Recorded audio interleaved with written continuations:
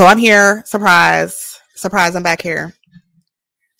It is I, MS Creative AF, Sheba Creative AF, and I am bringing you guys a new podcast. This is Power Up Royalty.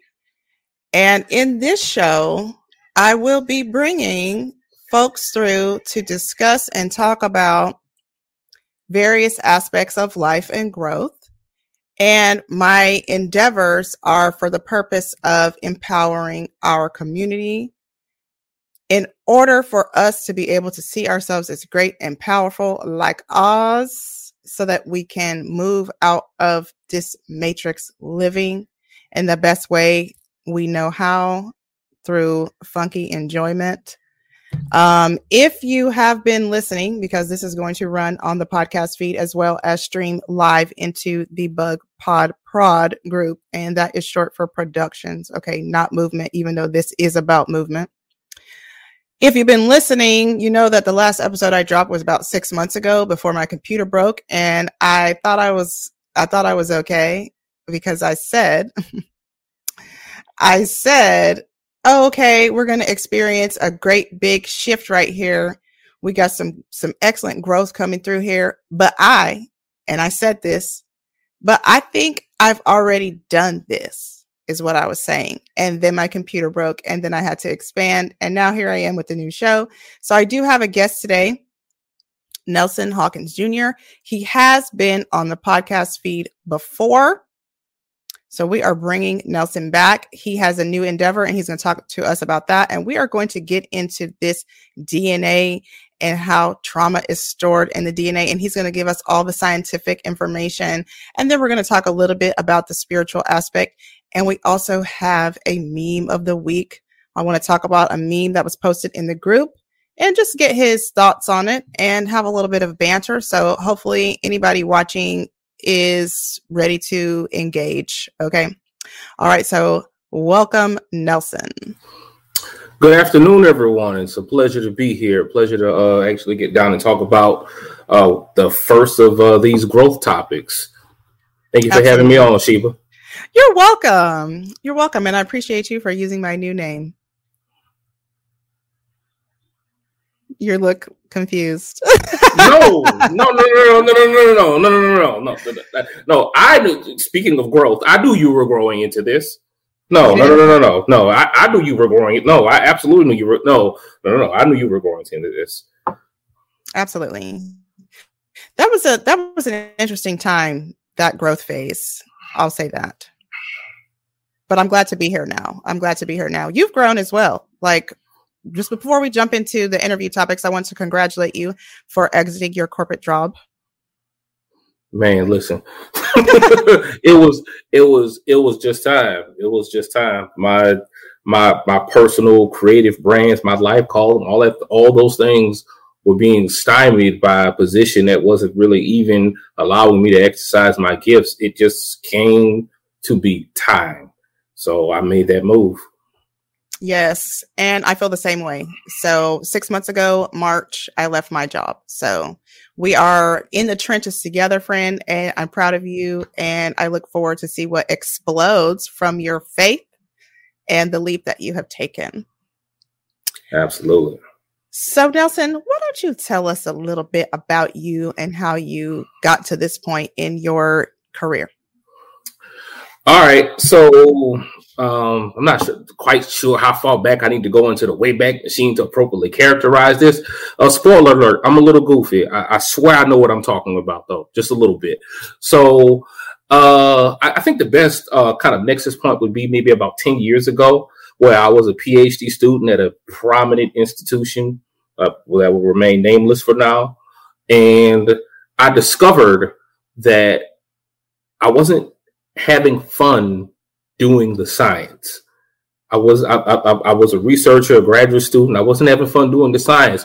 What I was having fun doing was mentoring. I was having fun mentoring, even though I wasn't given any official mentees. Younger students in grad school, summer interns at the undergraduate level.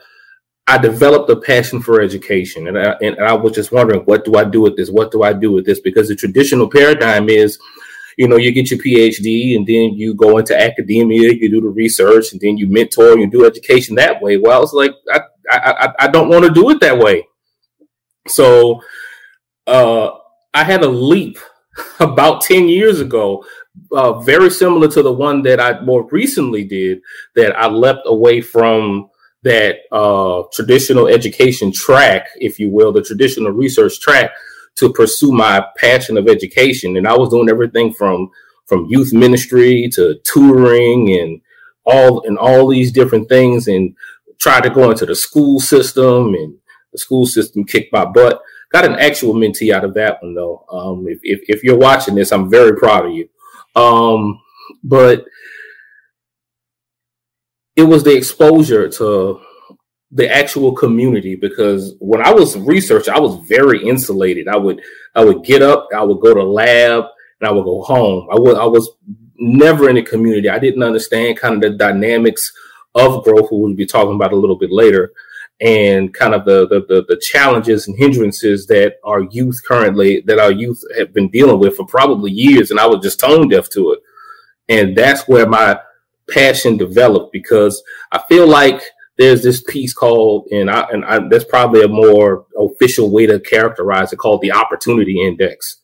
Well, my passion is kids with low opportunity index, and spoiler alert, unfortunately, a lot of them look like us with a low opportunity index. So I wanted to give these young people comprehensive education, because whether it's the urban level or your Title I's or it's your top tier institutions, what I didn't see in comprehensive education is I didn't see skills being taught, like the academic skills and your science, your math and your deeper math, and whatnot. I didn't see that being coupled to the practicality of how it worked in the real world. And even if an institution had those two aspects, nobody was teaching the character development to want to use those skills and apply them practically to uplift families, uplift communities. I didn't see it anywhere. So I wanted to center all the aspects of my brand around that concept, whether it was the faith-based brand, the science brand, educational brand,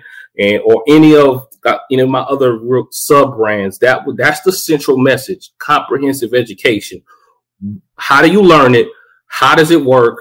How do you use it to help people? That's kind of the central piece of everything that I do. So I guess that's me in a nutshell. Okay. I've just been kind of describing you as a super nerd, and you remind me a lot of my dad in that way. Like, my dad was a super nerd. So like, that's what he would call himself. He was really into learning everything. He was an engineer, and his glasses were always a little bit off. Like, he was a super nerd, and there's an appreciation for that, because even though I don't present myself that way, I'm carrying the DNA of a super nerd. So I'm like a hidden nerd, if that makes sense. Probably not hiding very well. I always thought you were one of the cool kids, and you can be super intelligent and super into nerd things and still be one of the cool kids. Really? Yeah, absolutely. Okay. Well, I'll take it. Thank you. Okay, so let me ask you a question, because something came up for me when you were talking. How do you think faith and science actually intersect? Somebody's left a comment. Hey, Facebook user, make sure that y'all, if you're watching in the group, make sure that you go to the StreamYard link in the body of the post so that we can see see who you are. So you got to give them rights to show your name and stuff. But yes, what do you think is the intersection there, or how do you think they complement each other, faith and science?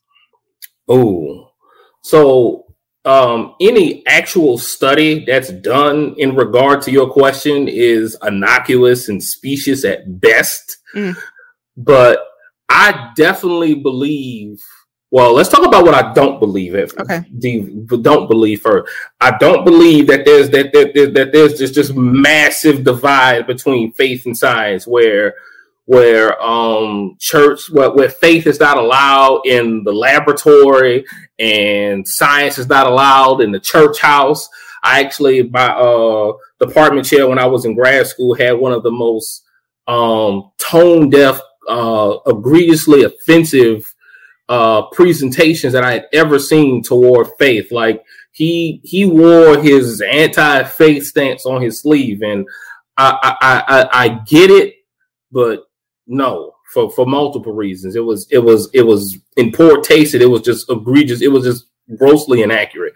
So what I would have to say is when we think about science, let's take a step back from the kind of the subjects we want to be talking about today, the genetics and whatnot. Let's just talk about the cosmology, if you will, kind of the creation of everything. Mm-hmm. So in all kinds and all sorts of documentation, you hear, oh well, it happened this way, but the universe is so fragile. A little bit of this to the left and a little bit of this to the right, and we're not here. The universe is not here. How did the universe even be created? I mean, for something to be created, it's just my opinion. I'm taking a step back from my specific faith and just talking about faith in general at this point. Mm-hmm. But for something to be created, there has to be a creator. Nothing is created just by chance. Yeah. And when you think about all the possible outcomes, like for the vastness of the universe, like light years and trillion light years. I think that's the figure, but it doesn't matter. We don't know. Don't quote me on that number. We don't know. We literally don't know. Because what they don't tell you is that all those cosmological calculations are based on predictions and algorithms. But who could have predicted that the universe was going to configure in such a way that 7 billion people are going to be on this one rock over here and kind of have this society, this complex society?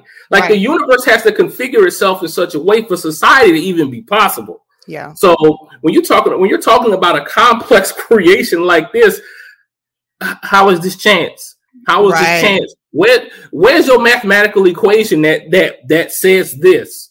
Because I mean, the body of knowledge, even just in medical science, revises itself every 18 months. But what's the absolute answer? We're always in pursuit of it. If things happen by chance, then what direction are we going in? There has to be a direction that we're going in, because there's a direction we came from.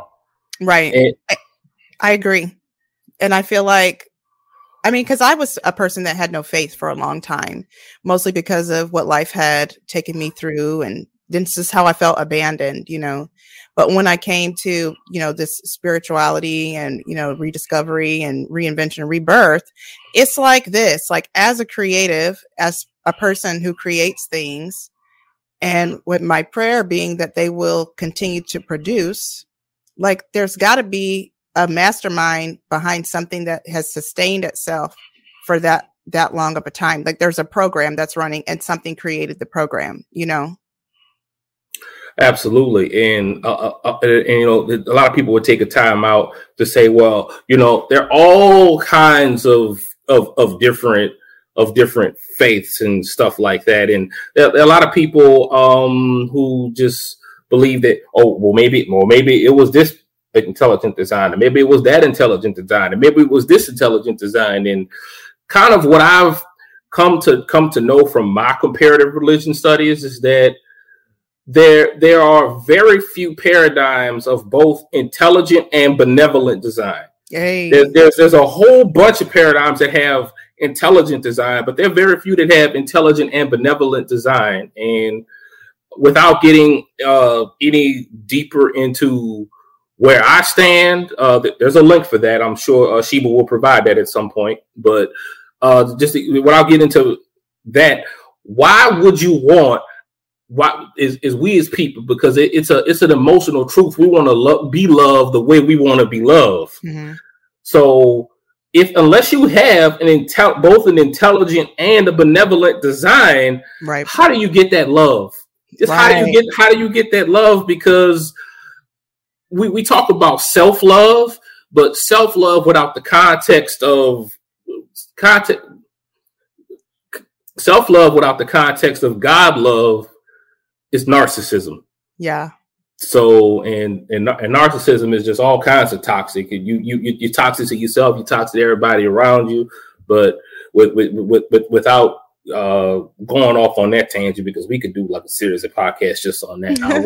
I will kind of pump the brakes. Did that sufficiently answer your question, or did it need more information from there? Yeah, totally. So I'll add this before I ask the next question. The way that I came to learn to love myself, because I was a self-hater, which is why I always say before I jump off of anything, I'll see y'all later. Don't be a self-hater, because I really, really pray that for everybody. I came to love myself because I came to love the Creator, and I realized that God lived in there in my body. So I was like, well, if I love my Creator, then I have to love myself too. So that was kind of how I came to that. Okay, so here's the next question. So how did you know or learn that God was trying to use you? So to appropriately answer this question, I feel like I need to kind of talk about talents versus gifts. Okay. So talents versus gifts. So both talents and gifts are God-given, and you're supposed to operate in both your talents and your gifts. Now, other people have different characterizations, but from where you're hearing it from me on September 16, 2021, is that the fundamental difference between your talents and your gifts is that you can explain your talents way better than your gifts. You can explain why you're good at something as a talent better than a gift. I feel like with a gift, you're like, the light bulb just kind of went off, and it was, okay, well, I have this now, then I guess I need to go do something with it. But what? And then that starts that faith journey, because you can't characterize very well what you're gifted at. Absolutely. So that starts that faith journey. So for me, I spent my whole life as an outcast, a misfit, super introvert, never talked a lot, and then this passion was put upon me, this inclination to help children, to help youth. And one thing that anybody who deals with children anywhere will probably tell you is you have to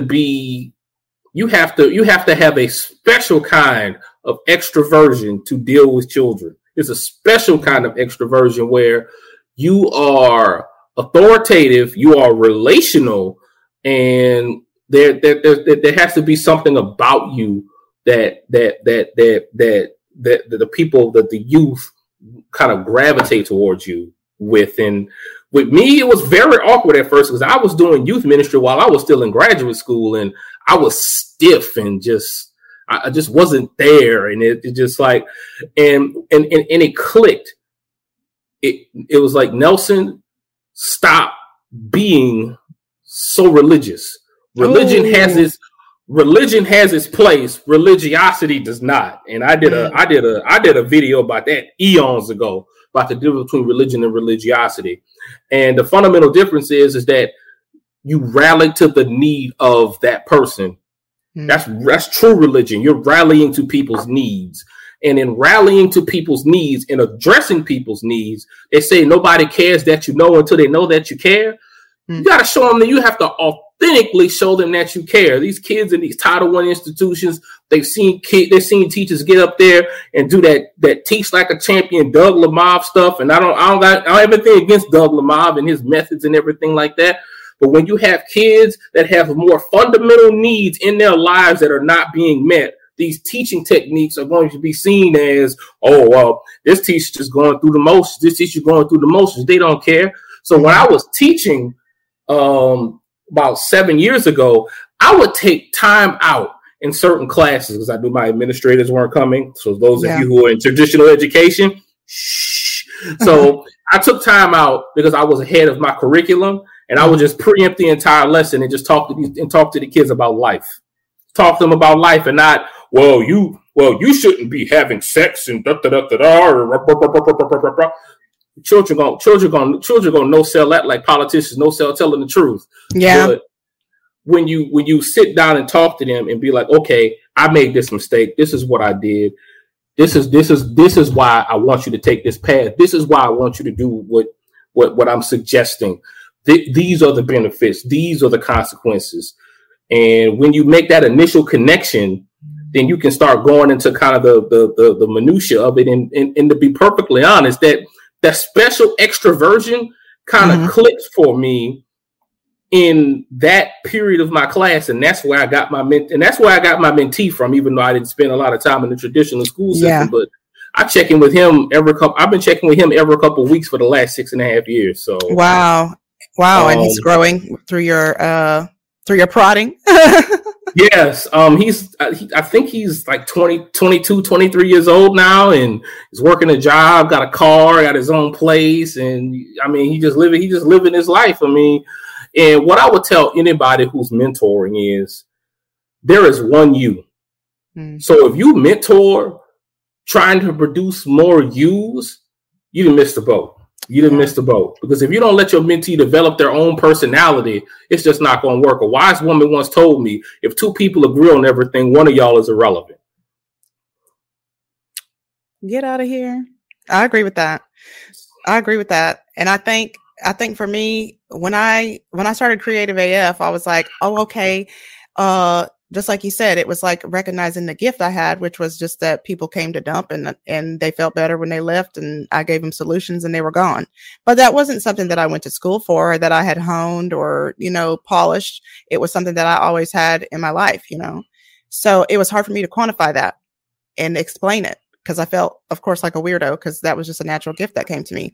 But it's like, you can't be ashamed of that. Like, it was given to you by your DNA, by this creator that programmed your DNA, so own it. That was my dad's work. And he had a stutter, so he didn't speak very much. He used to go to Toastmasters so that he could practice his public speaking.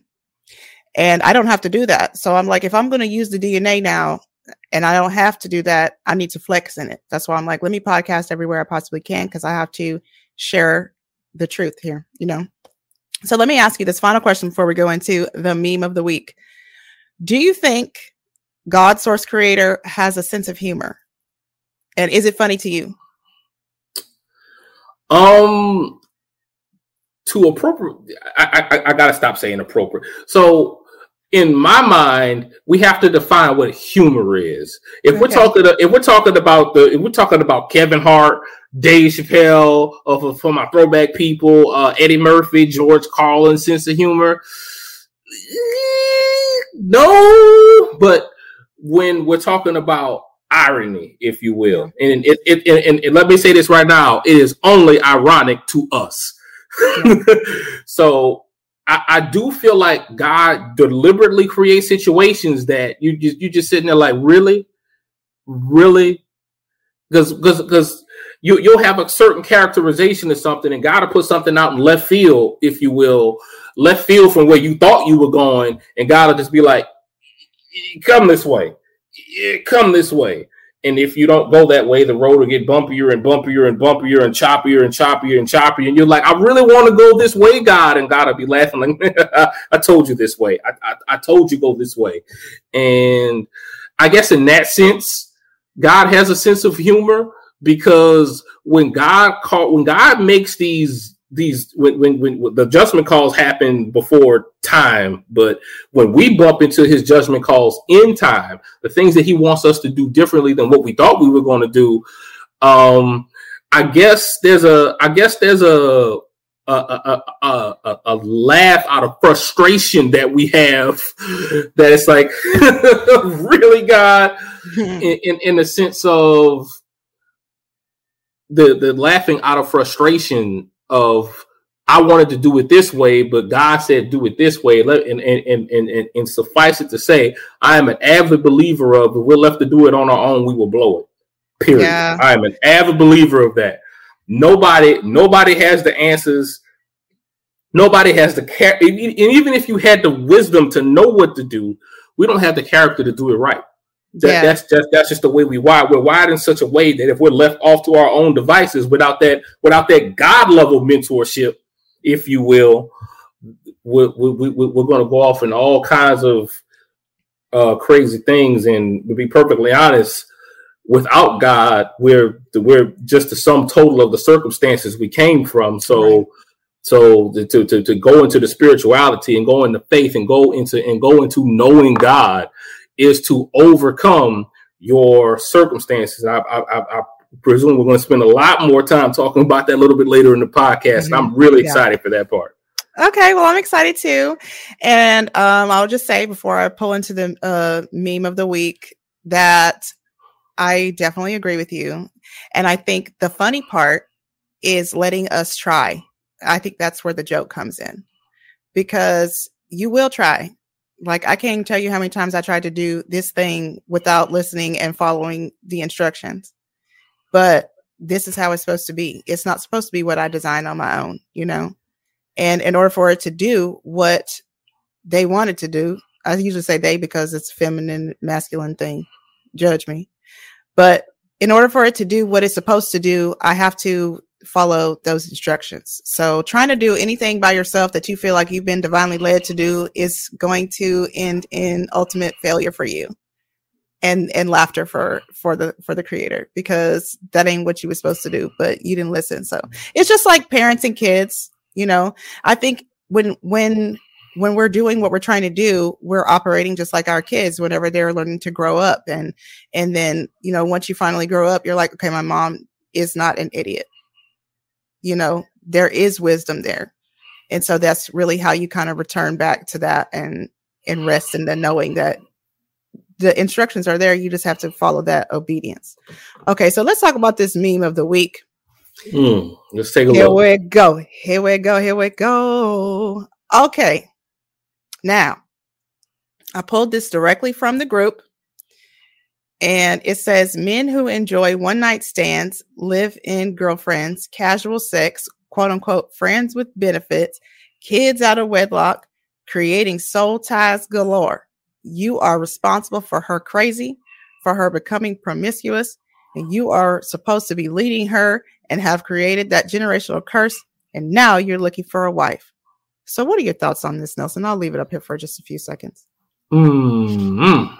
So in the midst of that, those conversations that I had with the kids in school, one of them, because it was a class of like all boys and like one girl. So especially when the girl wasn't present, because I genuinely feel like the growth of boys and the growth of girls is equally important, but they don't have identical needs. So when I had the boys in my final period, one of the main things I would tell them is I cannot overstate the utility in taking your bits and going home.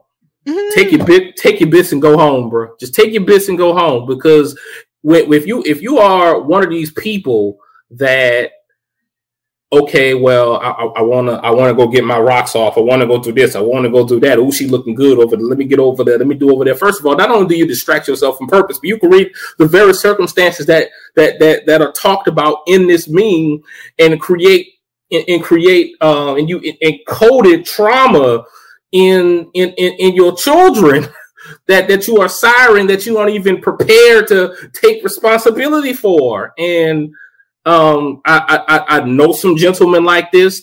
I'm not a fan of some of the things they've done. One of these gentlemen is actually kind of close to me, and I was very disappointed in some of the decisions that he had made. And it's just, I get it, but I don't get it, because if sex felt like razor blades in your no parts, nobody would do it. Not your no parts. I'm trying to keep it at least somewhat PG-13. You don't have to do that. I don't have any children listen to my podcast feed or in this group. I mean, if you were feeling razor blades and you were feeling razor blades, if a man felt razor blades in his dick every time he had sex, he probably would, practice a little fiscal conservatism with his penis. But yeah. Sex feels good, and let me just say this just point blank: the male orgasm is extremely straightforward.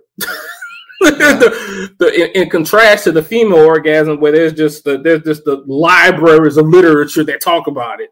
But the male look, if you eat right and exercise even a little bit, you're gonna get the point A and the point B, and you're gonna need some rest. That's just all it is. But so you're gonna need some rest afterwards.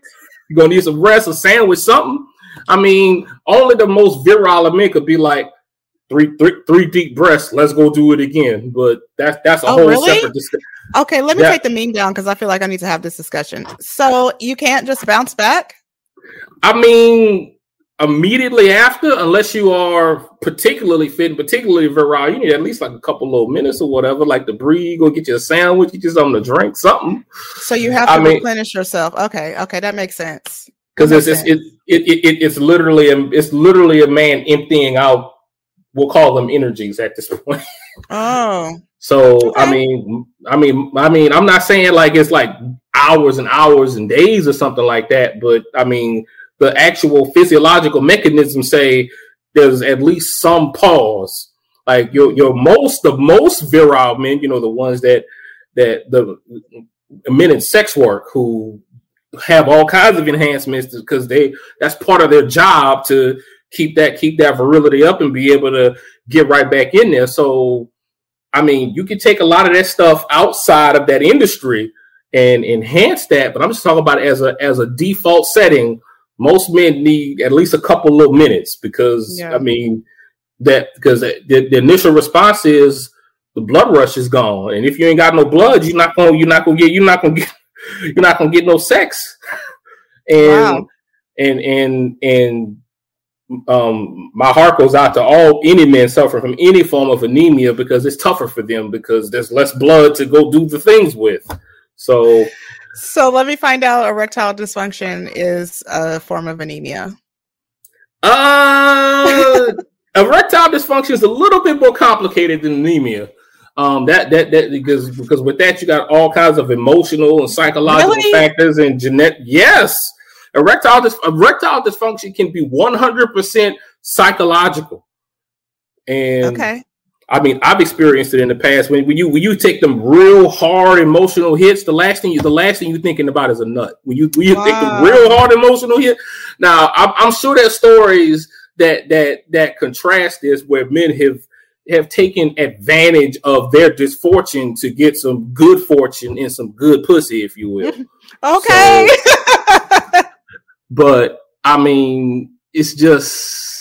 It's complicated, but we're digressing from the meme of the day. We're digressing from the meme of the. Let me put it back up here. Okay, so the point of this meme is really, I think, for me, I feel like it's just saying definitely, and this cannot be put only on men. So that's why that was my thing about it. It was like, okay, but everybody has to own some of this responsibility. Everybody has to own some of this responsibility for the cycle that's created from essentially free fucking, I think. And so I always say, maybe not so much now as I did in the past. At one time in my life, I was very adamant that you should only have sex with a purpose, whether that is to relate to each other for a long-term capacity or for creating a baby, mostly because of what it does to you emotionally when you're not prepared to hold what has been created by the energetic exchange. That's what I think.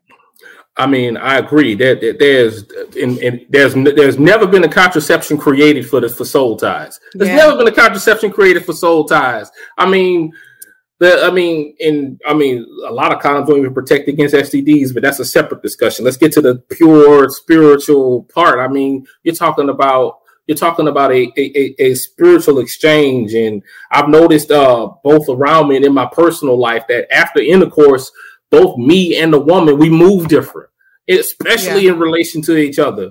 And in regard to not having sex unless you have purpose, I almost completely agree with that even now. But I would say if you just gonna get out there and go do it, at least be tactical. At least be tactical. At least show some courtesy, and fundamentally know where the person you having sex with know where they stand on your relationship and abortion and all these different things. You need to know. Those are questions. Like, I understand. You meet somebody in the heat of the moment. You want to get in bed. Like, I'm not even. I'm gonna look ridiculous doing that. But when them hormones start flowing, them juices start flowing, you're not really thinking about those things. So you probably need to think about those. I would say for a man that's going out to the club or a woman going out to the club, think about these things before you go out to the club. Because when you get posted up on somebody you want to have sex with, them little thoughts gonna go flying out the window, and you start to think about which position is gonna work and which position is not gonna work. It's human to It's human to have these thought processes. Exactly. It's human to have these streams of consciousness. I know some of my people are gonna be watching this podcast and be like, I'm not religious, nor did I ever claim to be. I'm real. I'm real. I'm here, and I'm having practical discussions that I'm sure if the church had discussions like this, we wouldn't be like, church. Ugh, I'm going to church. Ugh. Right. Because there wouldn't be so much judgment taking place on the things that are human. I mean, because that's my biggest thing, and then I guess I will or we can go into our second discussion. But I feel like a lot of time people feel like they can't go to God or be in connection with their creator because of their humanity. But that's the thing. It's like they know that we are in the body and that we do body things. Like anything you feel shame for has been planted in you by somebody who wanted you to feel shame for those things, and you don't have to. You don't. And ultimately the matter of I would say to have real conversations with God, no matter where your sexuality is, you need to have a real conversation with God about it. Because when you genuinely just go to God, and I talk about your pastor, your priest, your parishioner, whoever, go to God. And this is coupled to, time in the Word, knowing God and all that kind of stuff, getting to know Him there, but the real time communication with God, because the key to overcoming what we're talking about in that meme is dominion. Mm-hmm. Because the problem is that the men already have the spiritual things in them that dominate them in such a way that they're going and going out and doing the little conquest, and on the other side, women. God gave the woman dominion too. So I mean, if the man could be pulling up and be like, "Hey, baby, you looking good. You want me to da da da da da?" And the woman could just be like, "You need to go on down the lane somewhere." Exactly. But that's not what we're doing over here. Exactly. The power of no and self-respect, and just being able to. And it's not even to be like I'm celibate. It's just I am choosing how I want to use my body. Absolutely. Also, and just as a footnote before we switch into the next topic, ladies, if you gonna say no to especially a man you don't know, but even if a man you do know, get some self-defense stuff in you, get some arms training. I'm gonna do a little shout out real quick if you don't mind, Sheba. Go ahead. There's a place if you're in New Orleans area. Angel Arms NOLA hit that their slogan is "Don't wait for harm to arm," and that's for a whole variety of circumstances, but including this one, where you're dealing with a man and he posted up on you. Look, I got no sympathy for a man that roll up on a woman and she say no, and he get up on her and he get his brains blown out.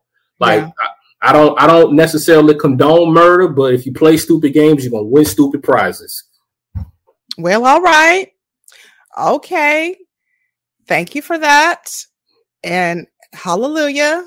So yes. Okay. So we're going to talk about our main topic, which I need to scroll to see exactly what I wrote. So I think I said, I don't see where I said it, but I said something in regards to growing. It's the spiritual and genetic response to trauma. I think the topic was, Yes. But you had come up with some really interesting title and I tried to use it. Let me see. It's right here. Growing Pains, Analyzing the Science and Spirit of the Trauma Response. Hallelujah. We're so glad that we had that right there. Okay. Yes. So I will just say a little bit about how we came to this discussion, and then Nelson, I want you to go into it and give us all the tea. I was talking about how I wanted to talk about DNA and trauma a couple weeks ago on Facebook. And then Nelson was like, "Oh, but are you going to say this?" And I was like, "Oh, but I don't know about none of that." So, and if I want to talk about that, you definitely got to come talk about it. So that's how we ended up here on this beautiful live stream. And it was right on time because I was like, I need to start my show. And I had written on my to-do list, podcast planning. And then we were talking about it. So I was like, boom, there we go.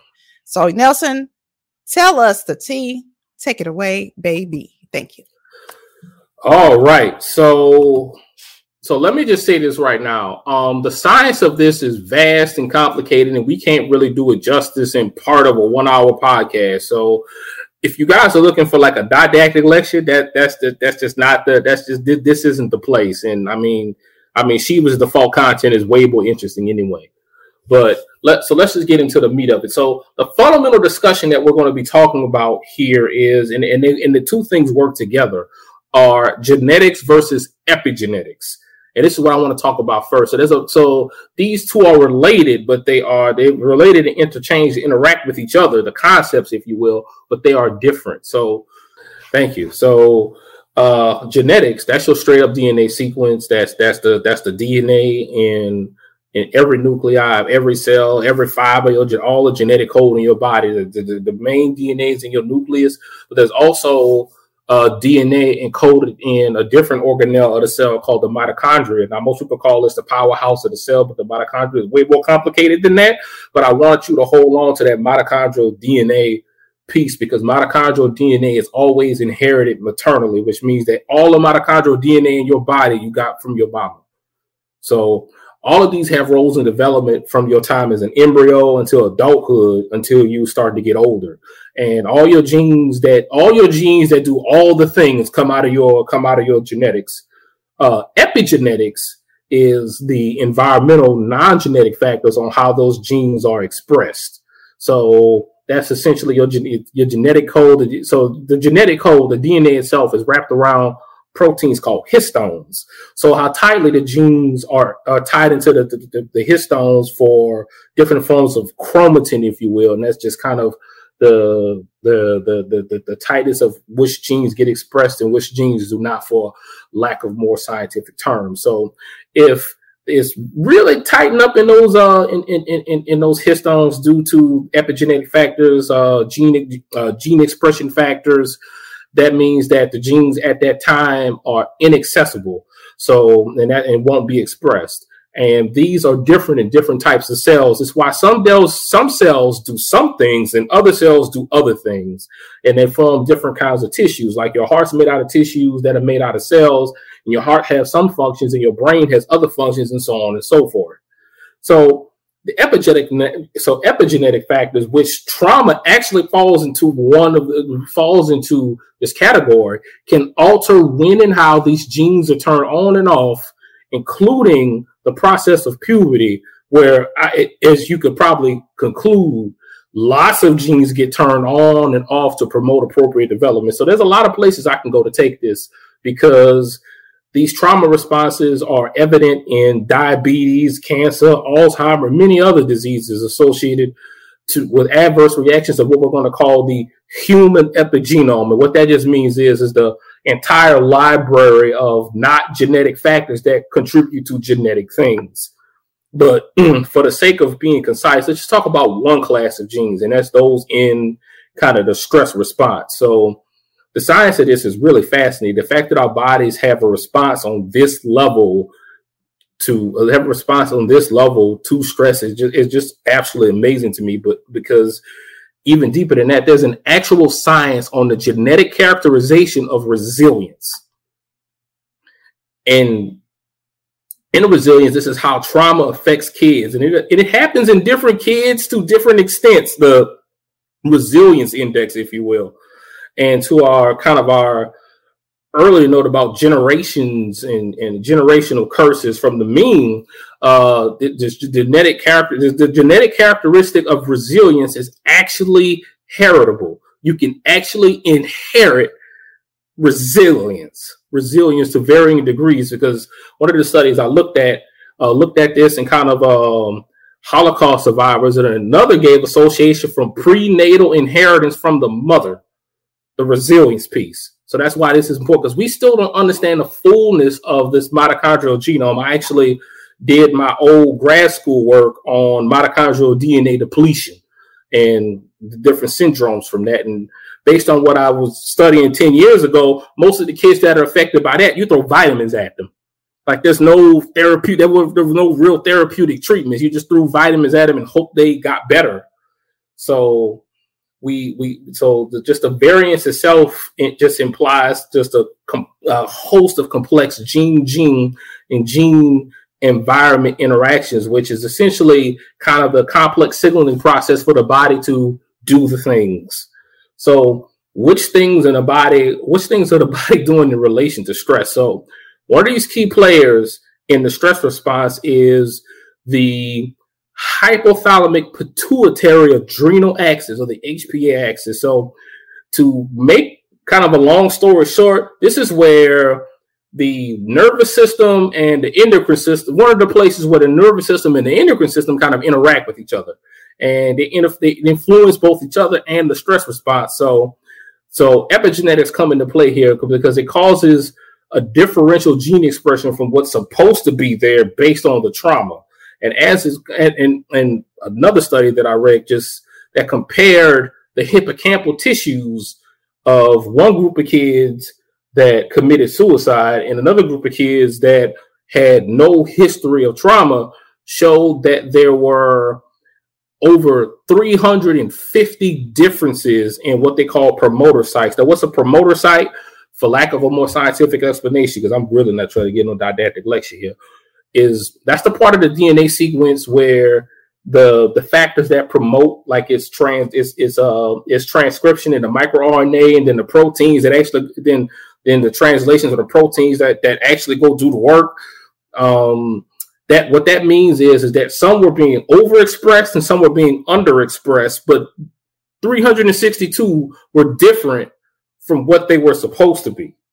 So going even deeper than that, there's a literal condition called central precocious puberty, where puberty starts at an early age due to there's one specific gene called NMKRN3. And I'll have sources available if anybody wants to look this up for themselves. But this gene has a loss of function mutation, which allows the hippocampus to release bursts of a hormone called gonadotropin releasing hormone, which was what actually triggers the development, sometimes 2 to 3 years early, like even before ages 8 and 9 in girls and boys respectively. And even another study that revealed that when this gene is not doing it, the gene is not doing what it needs to do like it's supposed to, is that the gene from the mother is the part of your expression that you get from your mom for this particular gene. It's not one of those mitochondrial joints, but the gene that you get from your mom, because mom and dad both contribute genetics. The part from the mom is silence. It don't even get to be expressed. And they talked about it's silence, but it's present but not being expressed, I guess is a more appropriate way to say it. So, I mean, even the study even commented comparing a boy and a girl with this early puberty, getting it from their asymptomatic carrier father and paternal grandmother. So I definitely want you to stick a pin in that for the spiritual part of this conversation.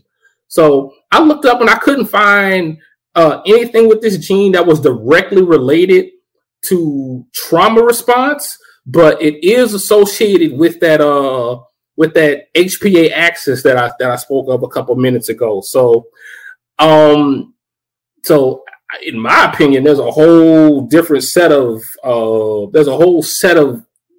whole direction you can go in with this and trying to characterize the response. So, but I feel like it's just more part of a more genetic and epigenetic complex. And there's even responses to, so switching gears for a moment, not really switching gears, but kind of continuing on. But there's a kind of a 2-to-1 response in response to PTSD-related stress response puberty in girls versus boys, which both sex-based and gender-based issues were of note here. So speaking of girls, yet another study that I looked at took 96 girls in foster care. Boy, anybody watching this knows that the foster care system is complex. And look, if you are a foster parent and you are legit and you're trying to love on these kids, you are a champ. Please go disciple people. And so this study talked about their responses to kind of physical and sexual abuse that were both associated with all the early onset puberty. Now, the physical abuse had a more sharp transition in kind of in their development, because they took different characteristics of puberty at different checkpoints over 2 years. And what they concluded was that the girls who were sexually abused as opposed to physically abused, their body had already produced a trauma response that kind of flattened that curve over the time frame of their study, because unfortunately these poor girls had a head start. So I mean, there's just so much we could talk about with the science, but let's take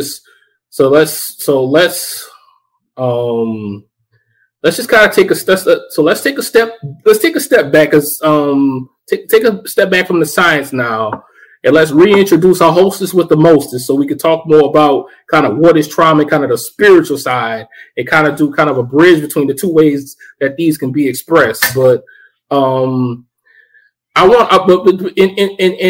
the transition to this, I want to kind of talk about the elephant in the room. And for this, I looked at like 5 or 6 scientific like journal articles, and then maybe 5 or 6 more regular articles. And let me say this right now: I didn't find any Black authors on both on neither the research or the clinical side. And with the unique generational hindsight damage people who look like us have to deal with, why are more of us researching this? It's mind blowing to me. So here's my thoughts on why. Because of the shame associated with it and what we have to go through healing our own selves to even say, I am going to dig into this. So much comes up for you. And a couple things stood out to me in your message there, and is one, I have precocious puberty. I was also sexually assaulted very early, but my mother also dealt with sexual assault as well. And my daughter, actually, they say, has precocious puberty. Now, she has interesting genetic anyway, but I thought, okay, because hers was even earlier than my own. So I'm really hoping, she's 8 right now. So I'm really hoping that we have a couple more years before, she begins her cycle, because I'm gonna have to box her in between the washer and dryer, But so I definitely agree that plays a part in it. And then other, like you said, other pieces of stress and PTSD, like you do have to become grown very early on, So I think your body just reacts to it and says, okay, well, let's grow then. Let's be grown. Like I can look at a picture of myself at 6 years old. And this is one of the ones I posted last week. Maybe it was last week, 2 weeks ago. I'm not sure. But I noticed that the lady behind me and I both had the same hand placement. And I was only 6, and this is a grown woman. So I thought, wow, I was already holding the stress of a grown woman at 6 years old. So there's so much that goes into it. But I think when I was talking about the way trauma replicates in the DNA, I was kind of specifically talking about the same issues that you see your parents going through. And that's if you look back that way, because in order to look back and have that kind of idea about it, you have to be doing your work in the moment right now. Absolutely. And it wasn't until I was trying to heal the trauma and I was trying to make new choices and make changes for the future generation that I did recognize, oh, I'm acting just like them. I'm doing the things that they did. And sometimes it wasn't so much that it was seeing so much as it is just the DNA replicating. And I'll tell you why I think that, or why I know that rather. So my grandfather was a raging alcoholic. and he was very abusive to my dad and my aunt and my grandmother. But he had been traumatized, which led him to that place. Then, when I was talking to my mom, this is maybe like maybe 5-6 months ago, we were talking about something that took place, and my dad had this psychic message or vision or whatever, and saved them from being killed in this chemical explosion that happened in the 70s here. And she told me that day that my dad had a drinking problem, the same alcohol that I was drinking excessively, but I never saw him doing that. You see what I'm saying? So it was just like my natural DNA response to the stress was to go cover it with the same exact drink that I never saw my dad drinking. So that wasn't something that I could have known from watching him. But it was just like, okay, well, what's the medicine for this? What's the medicine for this? And it was like the DNA naturally was like, it's this. Does that make sense? Absolutely. So to kind of reconcile my section and what you just talked about, just briefly. So there were parts in here where I noticed carrier father, gene silence, and all this kind of stuff. And when I'm thinking about this stuff, I'm thinking about these physical manifestations that could very well be triggered by there's the physical trigger, then there's the gene response, and then there's a gene response, and then there's a new physical manifestation. And I don't think, and I personally don't believe the science is attacking this from the appropriate perspective, which to the point very early in the podcast, kind of the separation between faith and science. I feel like if we reconcile these a little bit more, we could get some solutions to problems just like these that the actual data in the papers isn't showing us. Mm-hmm. How do you think we could do that? Or what would be the method, you think, the methodology behind that?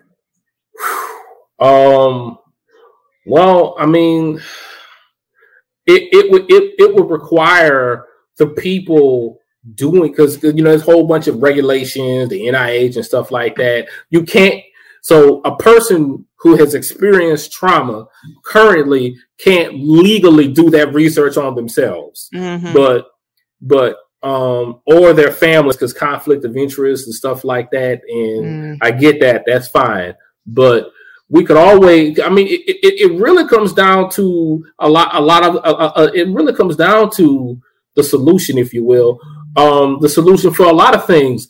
Let's go out in our communities and help them understand more about why am I here. And armed with this knowledge, getting people in the inner city to trust them, to get the trust in anything that even looks like the government, and to a lot of people in the inner city, science looks just like the government because it's a person in a suit talking smart, if you will. So yeah.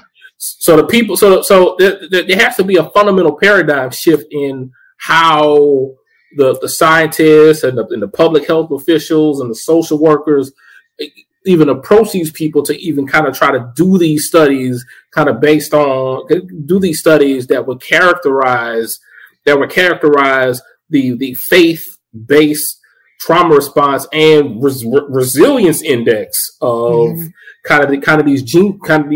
these gene expressions based on this general, what I like to call generational hindsight damage, because I feel like if you studied it, the people who got into their faith and attacked their hindsight damage, the generational hindsight damage, and broke generational curses, you would see that they and their offspring would have higher resilience indexes than people who did not do these things. But because there's no scientific data to already support it or point in that direction, it would be very, very difficult to get grant funding for this form of research. So I would say, and you're talking to somebody who spent most of their early adulthood in science. And I'm not saying throw away the science, but you have to understand the science. So if you can't reconcile the science and the faith, I would make the argument in a heartbeat. Focus on the faith. Yeah. Focus on the faith, smattering the science, as opposed to focusing on the science and smattering in the faith. Because what I've noticed is that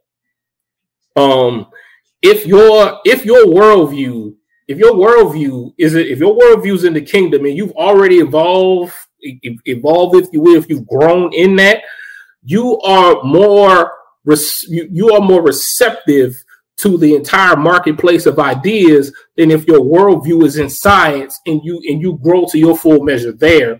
If you grow your full measure in the scientific world, things that don't quote unquote look scientific, you will be far less receptive to those kinds of ideas. In which I use that example of the department chair earlier in the podcast with his very insensitive characterization of faith. Yeah. Well, I think sometimes too, like when you close yourself off to the idea, and tonight in my seminar that I've been running, we are going to be talking about faith and limitless possibilities because I want to talk about this. It's very important to the foundations of abundance. But also when you've closed yourself off to that, you don't know how God works or where God works, where God lives and any of that. So it's very easy for you to be like, it's an impossibility, because you don't believe it. And, it's fine for those who do, but you will continue to struggle because you don't have that connection and that support, I think. And I mean, I would be willing to offer up myself and my family for testing, because I think if people could see the quantifiable evidence that their genetic makeup is the one that is going to turn it over, they would be like, well, then it is me, because so many people are the chosen person in their bloodline that is going to be the strong one that does the work, that makes the different choices, that changes the wave. But because there's nothing that says, here are the indicators of you being the one, people are in such disbelief when they're hearing the message that says, you're the one, you're the one, you're the one. And so then they don't do it, because that's where I was at. I was like, I can't possibly be it, because I can't. Why would I be it? But I am it because I've already done it here. So, but I can't say what the indicators are, except for you might be a little bit crazy. I mean, this characterization to reconcile faith and science, it's so complex and has been it's gone practically I don't think unstudied is a word, but it's gone practically overlooked in the entire scientific community. They're talking about psychological and behavioral aspects, yes, because there's whole entire sub-disciplines of psychology that are dedicated to this, but they are terrified to drift into faith, which speaking of God's sense of humor, is ironic, because the problem is that in science, because science can't give you all the answers, at some point, even in science, you have to make a faith-based decision. Yeah. Now, what you put that faith in is not necessarily what we're talking about, but because we don't have the answers, we don't have all the answers, we have to put our faith in something at some point. And science puts their faith into certain things, and people who think spiritually put their faith in other things. And I feel like to truly get all the answers, we need to use the tool of science to kind of have a greater characterization of many things, including trauma responses and how the body responds to it. Because I feel like if we got it down to I guess you call it a pseudoscience. I don't like that word though. I don't like that word, because actual science is being applied here. But yeah, and maybe even just using the word process. That sounds like a much better characterization. But reconciling the tangible to the intangible, I feel like is the best way to get these characterizations, to get these people actual help. Yeah, because I believe what's really taking place is we're not understanding. And this is when I was like, oh my gosh, because I know that I had a lot of those same traits that were negative and probably borderline abusive, if not all the way abusive as a parent, because first of all, that was what was replicating over and over again. Right. So it's like when I discovered, I was like, so this is what my behavior is doing to the energetic body of these people that I gave birth to. So it's like, I try to give it to people in that way. Your energetic body, your emotional body, the one that you can't see, is the one that's carrying and holding the trauma. and is responding to everything. So like when we get anxious, when we get nervous, when we get overwhelmed, it's that energetic body. And there's something that's locked in there through a past experience, trauma, which could be generational, that is reacting to this external stimuli. And so explaining that and just really making this concept more mainstream, I think will allow people to say, well, what have I now done to this person's energetic body? And what is happening in my energetic body that I am emitting this, that I'm doing this now. So yes, that is where I'm at with it. And I mean, it's exactly where we need to head. I mean, if someone had this level of understanding, then the stuff in the meme of the week doesn't happen anymore, because there's too much mindfulness, there's too much awareness to make those moves. Just like I talked about, to be tactical about it. Well, how can you be more tactical than understanding both the spirit and the science of the trauma that you come up with to figure out how you got the way that you are? It's just it's mind blowing to me how I approach how with the stuff that I came across that I wouldn't even approach the same 10 years ago. I wouldn't have even, if you gave me these same articles 10 years ago, I give you a completely different response. Yeah. Well, that's growth. Growth. And that's beautiful. So Nelson, I appreciate you for coming on here with me today, honey, and being my first person that I talked to on Power Up Royalty.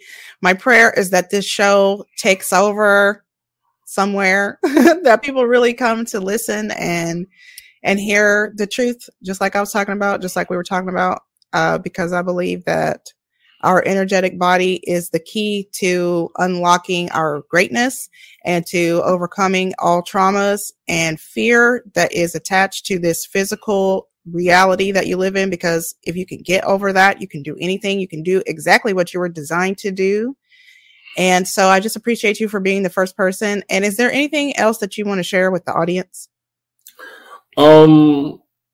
So I may have mentioned this in passing at the start of the podcast. Well, I actually don't think I said it in the podcast proper, but this is my first stream of any kind in almost 8 months.